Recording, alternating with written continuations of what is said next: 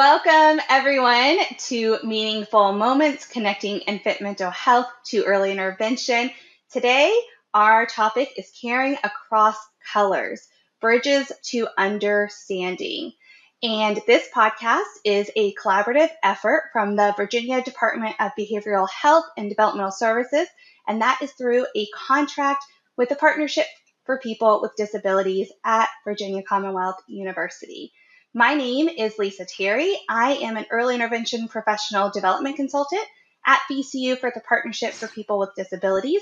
I'm also an infant mental health mentor in research and faculty, and I'm a co-facilitator for DEC's, which is the Division of Early Childhood's Infant Mental Health Community of Practice. I'm going to allow my co-host to introduce herself, Tracy. Hey guys, so good to be with you again. Looking forward to the conversation. My name is Tracy Walters, and I am seated at the Department of Behavioral Health and Developmental Services, and I'm the state coordinator for infant and early childhood mental health. So I oversee all initiatives that are related to infant and early childhood mental health in Virginia.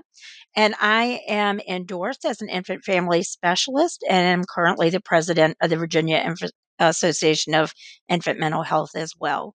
So glad to be here with you guys today.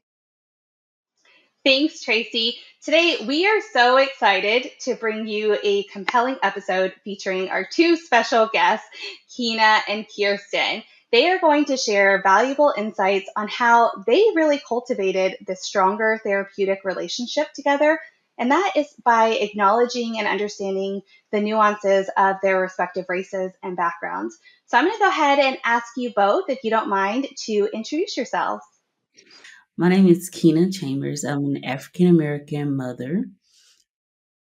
Ironically, I'm from a small little town in Alabama, but I currently live in Germany. Recently, I completed the Infant Early Childhood Mental Health Certificate at Georgetown, and I have a bachelor's in psychology. And most recently, I also presented at the Wayne Conference 2023. And I'm Kirsten Sippel-Klug. I'm a white early intervention physical therapist, and I've been working with families for over 30 years. I also have a certificate in infant and early childhood mental health. The first one was from University of Massachusetts program, which was great for laying the foundation.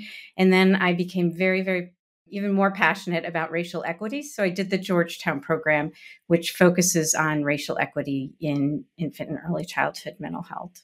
I have one disclaimer, which is that all the ideas that I'm expressing today are my own ideas and not of my employer. Thank you, Kirsten. I think that's really important to say too. And really, I just appreciate you both really being here too, because, Keena, you are coming from that perspective of the parent when Kirsten was providing those early intervention services to you. And so we are just going to ask you some questions and get some thoughts that you both had to really get to that stronger therapeutic relationship that you've built together. So the first question we have is, in light of the cultural differences, how did you manage to nurture a positive working relationship among yourselves?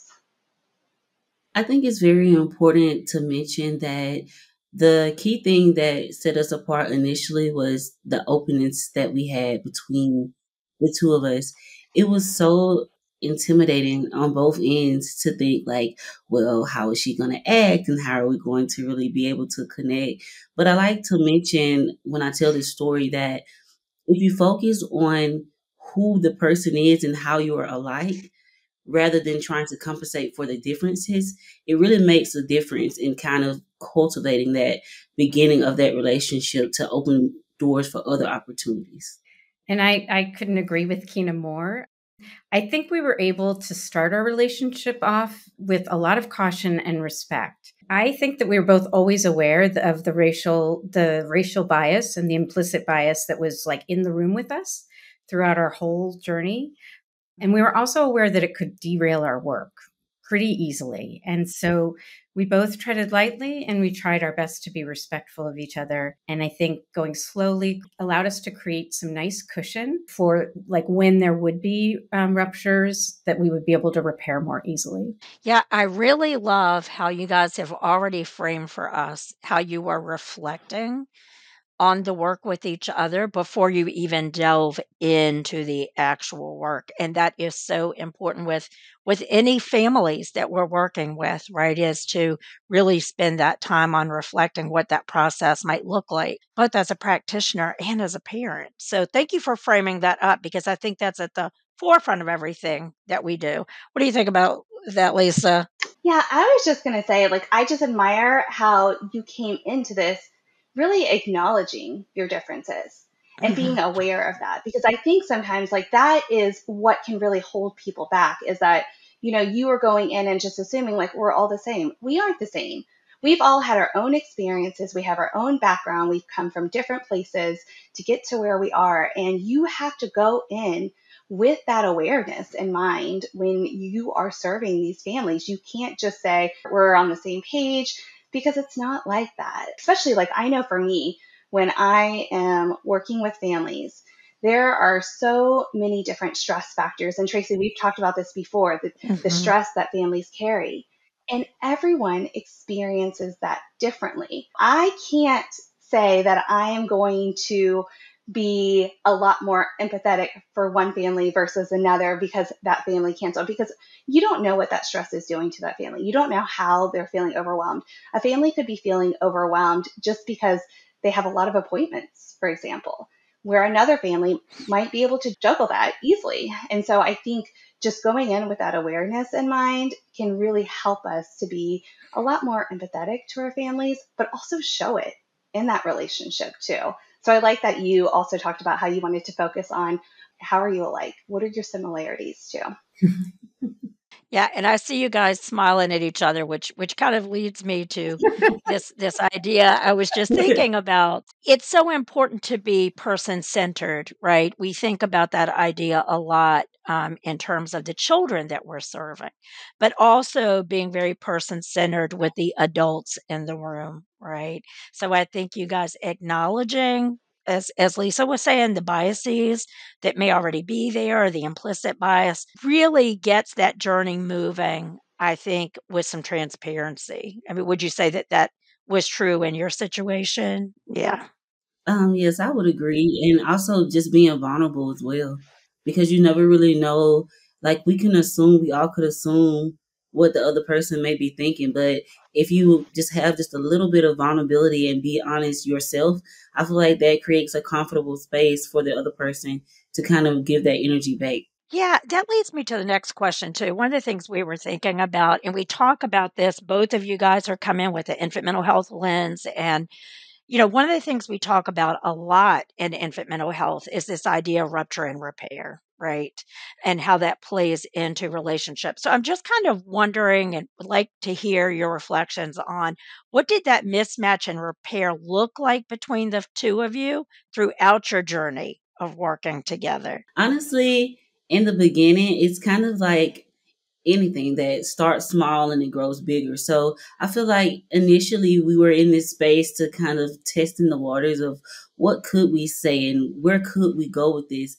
And I feel that we never really had major ruptures, and it's because of the fact that we were able to kind of get on the same page. Even when things did get a little derailed, we had such a comfortable relationship that we were able to mend it back.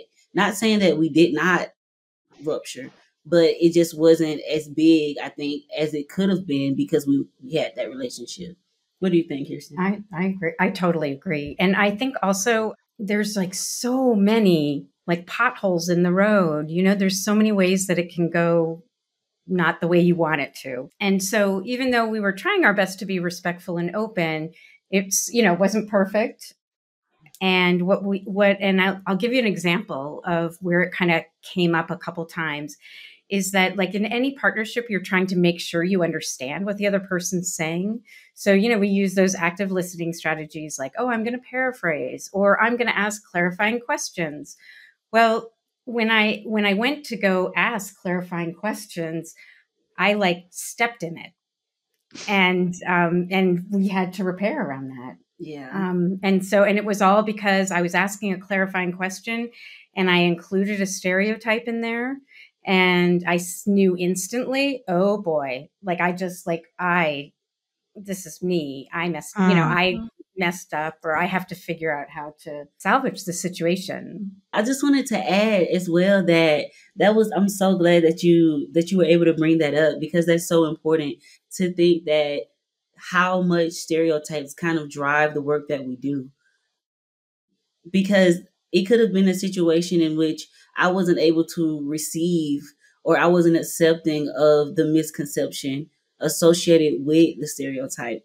And so I feel like that could have been the situation that we're both thinking of, could have went really bad. Right. But it didn't. And I think that was one of the most beautiful parts of our working relationship, and kind of building on this relationship that we have now, is because we were able to work through something so difficult. The other thing that we have going for us is, I think that in a lot of ways we are very similar. Yeah. And in a lot of ways, we like to kind of deconstruct and figure out. And we had laid down like this nice foundation right up front, that there was like some trust, and, it wasn't perfect trust, but, and when we kind of got derailed, we found ourselves going back to her daughter. Like, we're like, okay, Yeah. next week when I arrive, I think we're just going to like work on whatever sort of pre-academic activity mom wants to work on, because I need to have some time to rebuild trust with her. Well, and it sounds like one of the key things was the vulnerability, which you mentioned before, Kina. I think that you both brought it. And, Kirsten, you really accepting, oh, I made a mistake. Because I think sometimes we can get into this where we don't want to accept our faults. We don't want to accept our weaknesses. And you have to be willing to do that in order to move forward and to grow with that partnership. One of the things I was thinking about too, because we were talking about some of those like visual differences, right? You obviously know when somebody is coming into your house, Kina, that they have a different culture, they have a different ethnic background. What are some of like the initial thoughts that you might have had during that process? So I think more of my initial thoughts were concerned to what was going to be thought about me. Like, how was I going to be perceived? Like, I felt as if I had to kind of over prepare, even though I've done home visiting myself. I still felt that I had to put my foot forward because I was scared of being judged. So that was one of the biggest things for me.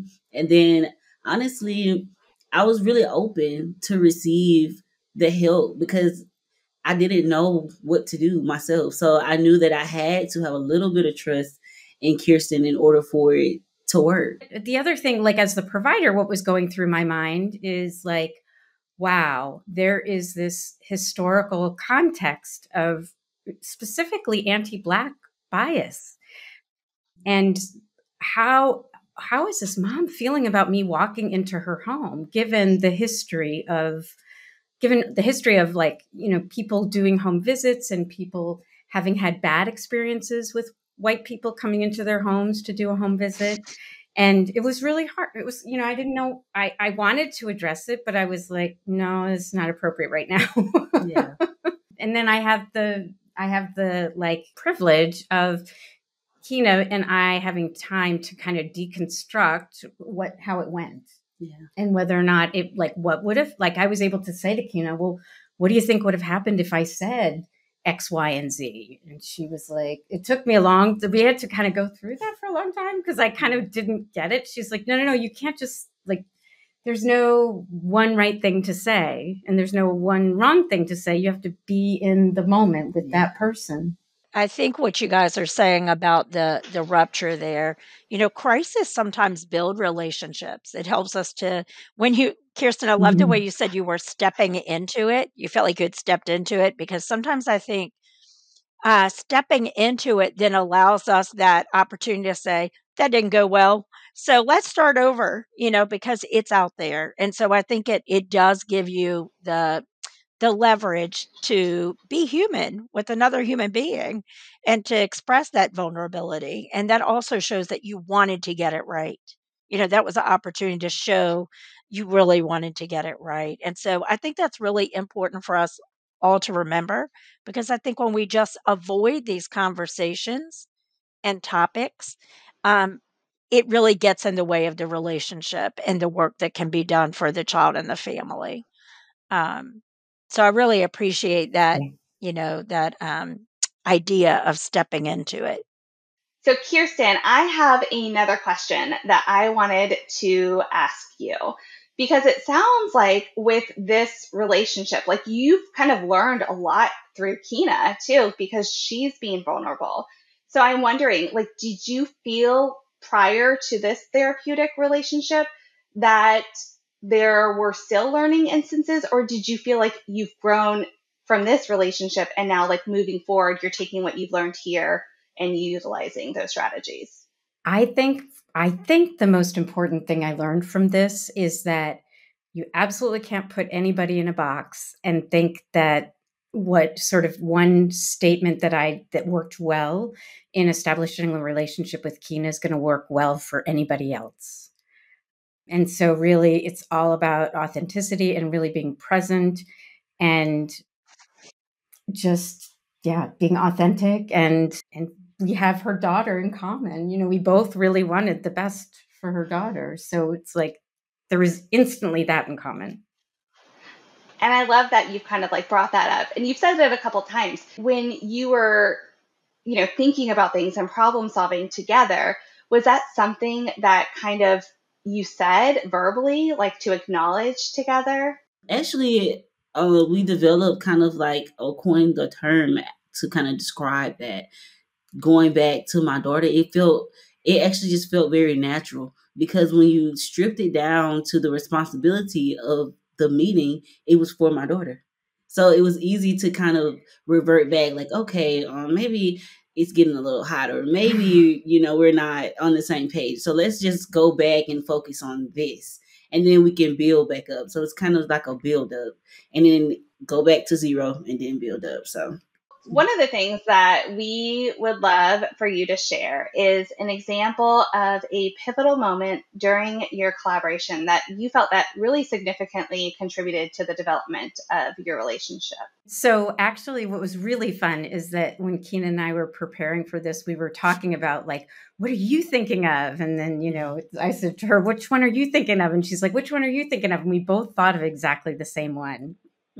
So I guess it really was a pivotal moment. And the moment was, we'd been working very hard on kind of like pre-academic things because that was really what Kina wanted to be focusing on.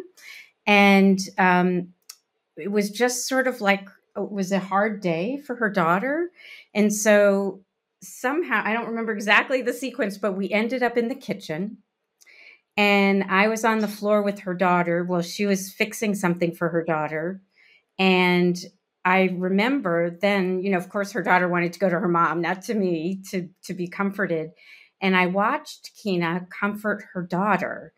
And my jaw dropped to the ground because I said to Kina, what you're doing right now is textbook perfect co-regulating with your child. And so we talked a little bit about that. And so from, it transformed, it gave me a sense of confidence that Kina has this. And that same phrase came up for me when we were working on a little bit of sleep at nap time. And I was feeling my anxiety going up, kind of like, oh, am I going to be able to help her? And then literally I'm standing at the top of the stairs and I said to myself, Kina's got this. You don't need to be anxious. You're just here along for, to just be here to help her problem solve. But she has this. She intuitively knows exactly the mom that she needs to be for her daughter. And then what's interesting is Kina had a different appreciation for, like, from her perspective as a mom for that moment. Yeah, I think it's very important to mention that I didn't do the early infant mental health stuff until after. This was just kind of like our natural course of things. And I think that is what made it more beautiful in a sense, because typically, like I said, I felt that everything had to go perfect. I had to have everything together. That's how I felt. In this moment, I could not control that. And I think that's what made it just such a pivotal moment, is because my daughter was melting down.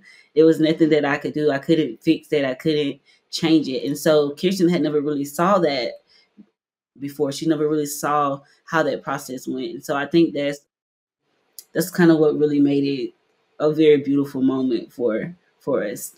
I absolutely love that story because I think that probably happens a lot, right? I mean, Kina, you said in the very beginning, like some of your first apprehensions was just, what are they going to think of me, right? And when you think of those meltdowns that children have, I almost see it every single time I'm in the home and a child has a meltdown. Like I feel the anxiety of that parent rise because I think internally they're feeling like, oh no, like, is it me? Am I doing enough? Are they going to think that I'm not a great parent because my child is having a tantrum? And what you did, Kirsten, was you were like, no, you validated that moment and you said, you are co regulating with her. This is an example of something that you should be doing with your child. And I feel confident in that. So she's giving you praise and she's building your confidence up in those moments. But she's also normalizing that this is typical development for children. All children under 3 are going to react based off of their emotions, right? There's not that logic involved. Tantrums are very common. And so that's something that we expect. So I love how you really brought up that co-regulation piece too, Kirsten. Thank you. Tracy, did you want to add something? Yeah, listening to this story, it really strikes me, one, that you guys had the same story. That's really telling about your relationship, that was your pivotal moment. And then I think two other things really come to mind in listening to that. One, like when we reflect on both early intervention and infant mental health, this concept of walking alongside the folks that we're working with, right? So by being in those moments that were really tough for Kina and her daughter, really allowed you to walk alongside her in what was happening for the family.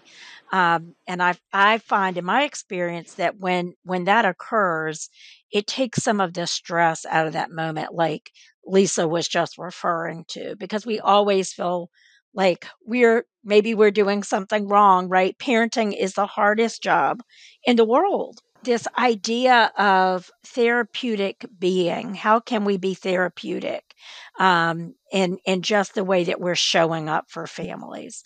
And I think just really that concept you demonstrated so beautifully for the family. And so I think it's just really important to highlight that therapeutic way of being is really important.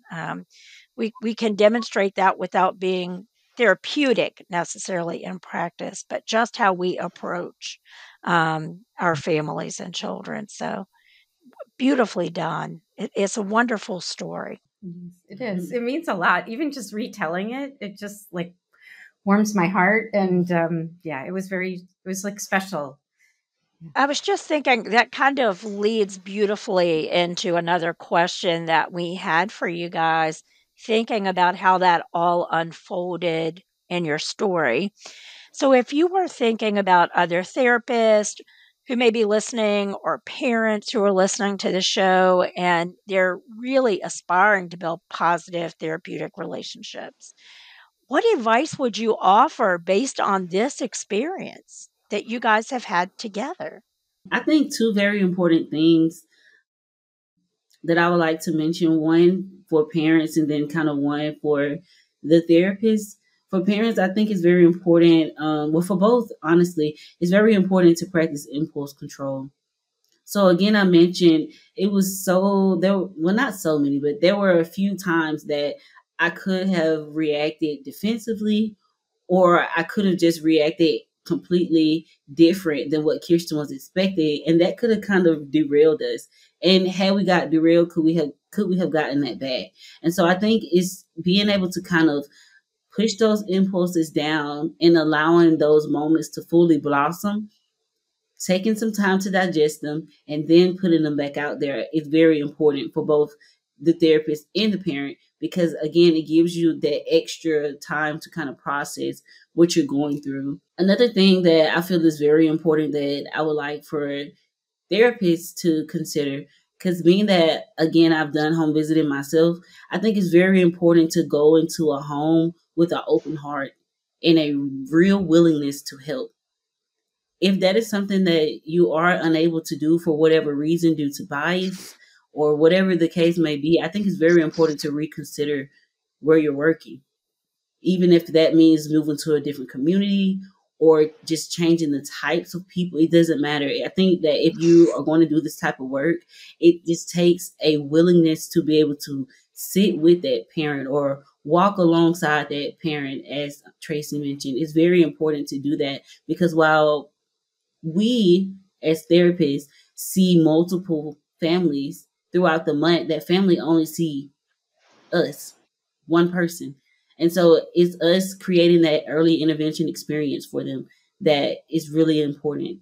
I love that, Kina. I think that was a really great strategy, because I think what can happen sometimes for us as early interventionists, we can come in with this idea that we have more control or expertise over these situations.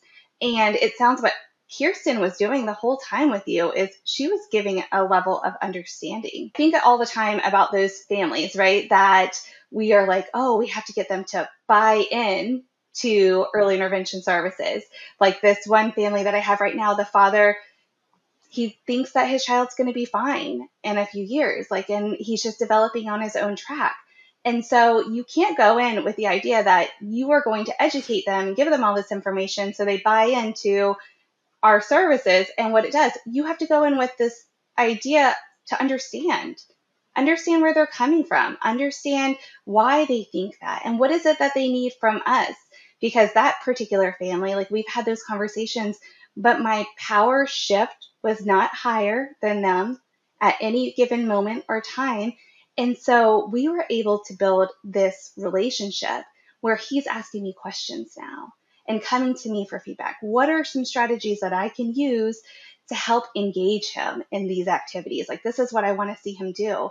But that's such a huge reflection, Kina. And I think I just appreciate you saying that, because it really does call out that shift of control and power that I think sometimes coming from our field that we see that's really visibly there. So thank you for that.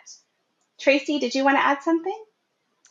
Yeah, it kind of reminds me, this point of the conversation where we are right now is that self-check that we need to do before we go into each home is so critical. Really thinking about, how are we showing up for this family when we walk through the door? Um, and guys, it takes a lot of mental preparation and a lot of emotional preparation for that, and it has to be consistently done. And I think both on the parent side and the practitioner side, for that matter. And then the other thing that you guys really touched on is this idea, Lisa, that you were bringing to the table about information and sharing information with parents. I think as practitioners, it is so important for us to remember, we may be the expert in the field, but the parent is the expert on their child and on that relationship with their child. And so, yes, there may be growth that will occur over time, but we really need to meet those families where they are and their understanding of their child and what's happening for their child and their family. Because, again, leaning into that infant mental health piece, it's the child in the context of the family when we're doing this work. And so all of those things just really struck me as you guys were talking about it. Right. Thanks, Tracy. Kirsten, did you want to add to that too with the strategies? Yes. So I thought, I thought about this, and basically what I realized a couple of months in is that in order for me to be effective and authentic with her, I had to get real and honest about my own implicit bias. And it's not a pretty process. It feels awful. And what it looked like for me, what I kind of created together with a woman named Nat Vigasayeth. So she and I did reflective supervision, and it was specifically around me exploring my own implicit bias. Like I said, it was hard, but I felt like I needed to do it. I needed to have a safe place to go to talk about it so I could take responsibility and and begin to try as best I can, within the context of this country and the history of racism. I'm trying the best I can to be the best provider for every single family that I work with. And the other idea that was really important to me was the idea that I had to also recognize and be responsible for the fact that I am used to, as a white woman, I am used to being sort of the center of the conversation or guiding or being asked for my expertise when I am not the expert at all on what a little girl who's growing up in America and is Black. There is no way that I can know what that little girl is going to need in her life. Her mom knows and her dad knows, and I can certainly answer questions for them, but it is not my place to tell somebody who's from a different culture what they should be doing with their child. And I feel really strongly about that. Yeah. And I feel like that also comes from, I kind of tell myself, like, we all have an inherent knowledge in ourselves. It's sort of like deep, that's over generations of how to raise our children. And it's going to look different from culture to culture. And there's reasons for it. And we might not even know what those reasons are anymore, but it's important for us as the non-experts to kind of be able to recognize that. Well, and I think when you think about it, there are so many different attributes that parents are going to want for their children. And that can completely be based off of their race and their ethnic background and where they've come from and what they've seen and the struggles that they've faced. Whether, like you want your daughter to be resilient, that could be something that's really important to you. For me, it might be something where I want my child to be independent, right? Or intelligent. And so everybody carries these own attributes that they want their children to have, but I think it's worth always exploring it and then gaining that understanding of why. Why is this important to you? What is it that is helpful for me to know in order to help your child, right? Because you always bring it back to that child, like you both have done so beautifully that whole time in your journey, which is just remarkable. And what I have heard from parents is that they can't even begin to give you an honest answer if you haven't established some level of trust. And sometimes that trust will take a long time. Yes. I think sometimes we go in with, oh, I can build a rapport with just anybody. That is never not the case. That's not always going to happen. I'm not going to be everyone's cup of tea, right? And sometimes their trust, there could be a lot of reasons why they have barriers and why they're fearful of opening up. And it just takes time, and that's okay too. Did you want to add something, Kina? Yeah, I love how you brought up the concept of time, because that's kind of how I explained it to Kirsten as well. Because she initially had this question of like, how can I let the families know that I'm safe? And I explained to her, you can't. That's not something that you can really convey, or that's not something that you can really convince someone. It's a feeling, and feelings take time. So I just wanted to kind of comment on that as well and say that I wholeheartedly agree that it definitely does take time, and that time could look different between each individual family. Thanks, Kina. That was a wonderful remark, and I appreciate that too. And I like how you said it's a feeling that they have, and that can take time, and that's individualized on every single family. This brings to mind, Roosevelt's quote about people don't know, they don't care how much you know until they know how much you care. And it's very clear, Kirsten, that you set that tone throughout your work and your relationship. Both of you did. And I think that along with this piece of, I think you referred to it earlier, what you guys have worked on together is still going to be something completely different with the next family. The relationship building process will be a different journey. And I think that we can have these beautiful embedded practices that are key, that are cornerstones to our work. Like, recognizing our biases, having these conversations, being authentic with one another, and taking the time to build that trust. But there is no necessarily a formula that we can just apply to the next family, right? It's a very individualized process. And if it wasn't, it wouldn't be authentic. And so I think you guys have beautifully displayed that today. I just want to kind of touch on again what Tracy just said. In no way are we saying that the things that we were able to do to create this relationship is kind of like a guide, but it's more so of just an example. Honestly, if you can go to a family and be willing to learn, open, authentic, and ready to really learn from the parent, I think that that is the foundation that you need to kind of move forward. If you are just willing to go in with that open heart and listen, it will make a world of difference, no matter what your journey looks like. Thanks, Kina. Listening is such a huge component of it too. I think sometimes we can go in with this attitude of like, do, but we really need to make sure that we are pausing. Because when we pause, Kirsten, what you were talking about the implicit biases, we can catch those, right? When we pause, we have a moment to think about what are our implicit biases. How are we feeling as this family is telling and sharing their story? What are our thoughts? And we can really think about our response before we make it, right? Because we have to acknowledge our biases because we all have them. No matter who you are, you have a bias about something, and we have to acknowledge that.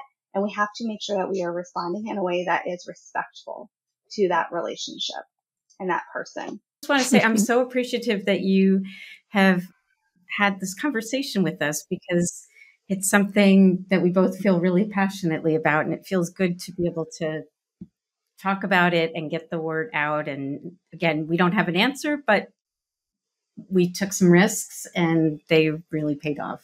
I just wanted to add just the appreciation we have for you guys to come on and talk about your relationship, because I think that is going to serve as a model. I think this conversation just offers encouragement and some guidance about what these relationships can look like, right? And things to be thinking about when we go into the home. So just very grateful that you guys were willing to talk about the hard work that's gone into your relationship. Thank you both. This episode has really provided a profound exploration of how individuals can just navigate and strengthen therapeutic relationships in the face of those cultural differences. And your experiences really both just offered a valuable roadmap for fostering that positivity and working relationships, addressing those mismatches and how to repair any kind of ruptures and repairs that may occur. And then identifying those pivotal moments that really contribute to your relationship development, even the feelings that you both exhibited as you were sharing and reliving that experience too was very compelling. And this shared advice really just serves as a practical guide for therapists. And I appreciate you even saying this isn't something you do for everyone. There's not one strategy that fits all, right? And so really it's just this ongoing process of growth that we internally have to continue to have and to be authentic in those moments and be open to those relationships and understanding those family dynamics. So we appreciate you so much. So that is it for today's episode of Meaningful Moments. Again, huge thank you to Kirsten and Kina for just joining us today, for being vulnerable, being open, and being honest with us too. Make sure that you subscribe to the podcast on iTunes or Spotify. For more information, you can visit www.veipd.org. For resources, tools, and archived webinars. You can also visit VAIMH, VAIMH, for additional resources. Thank you all so much.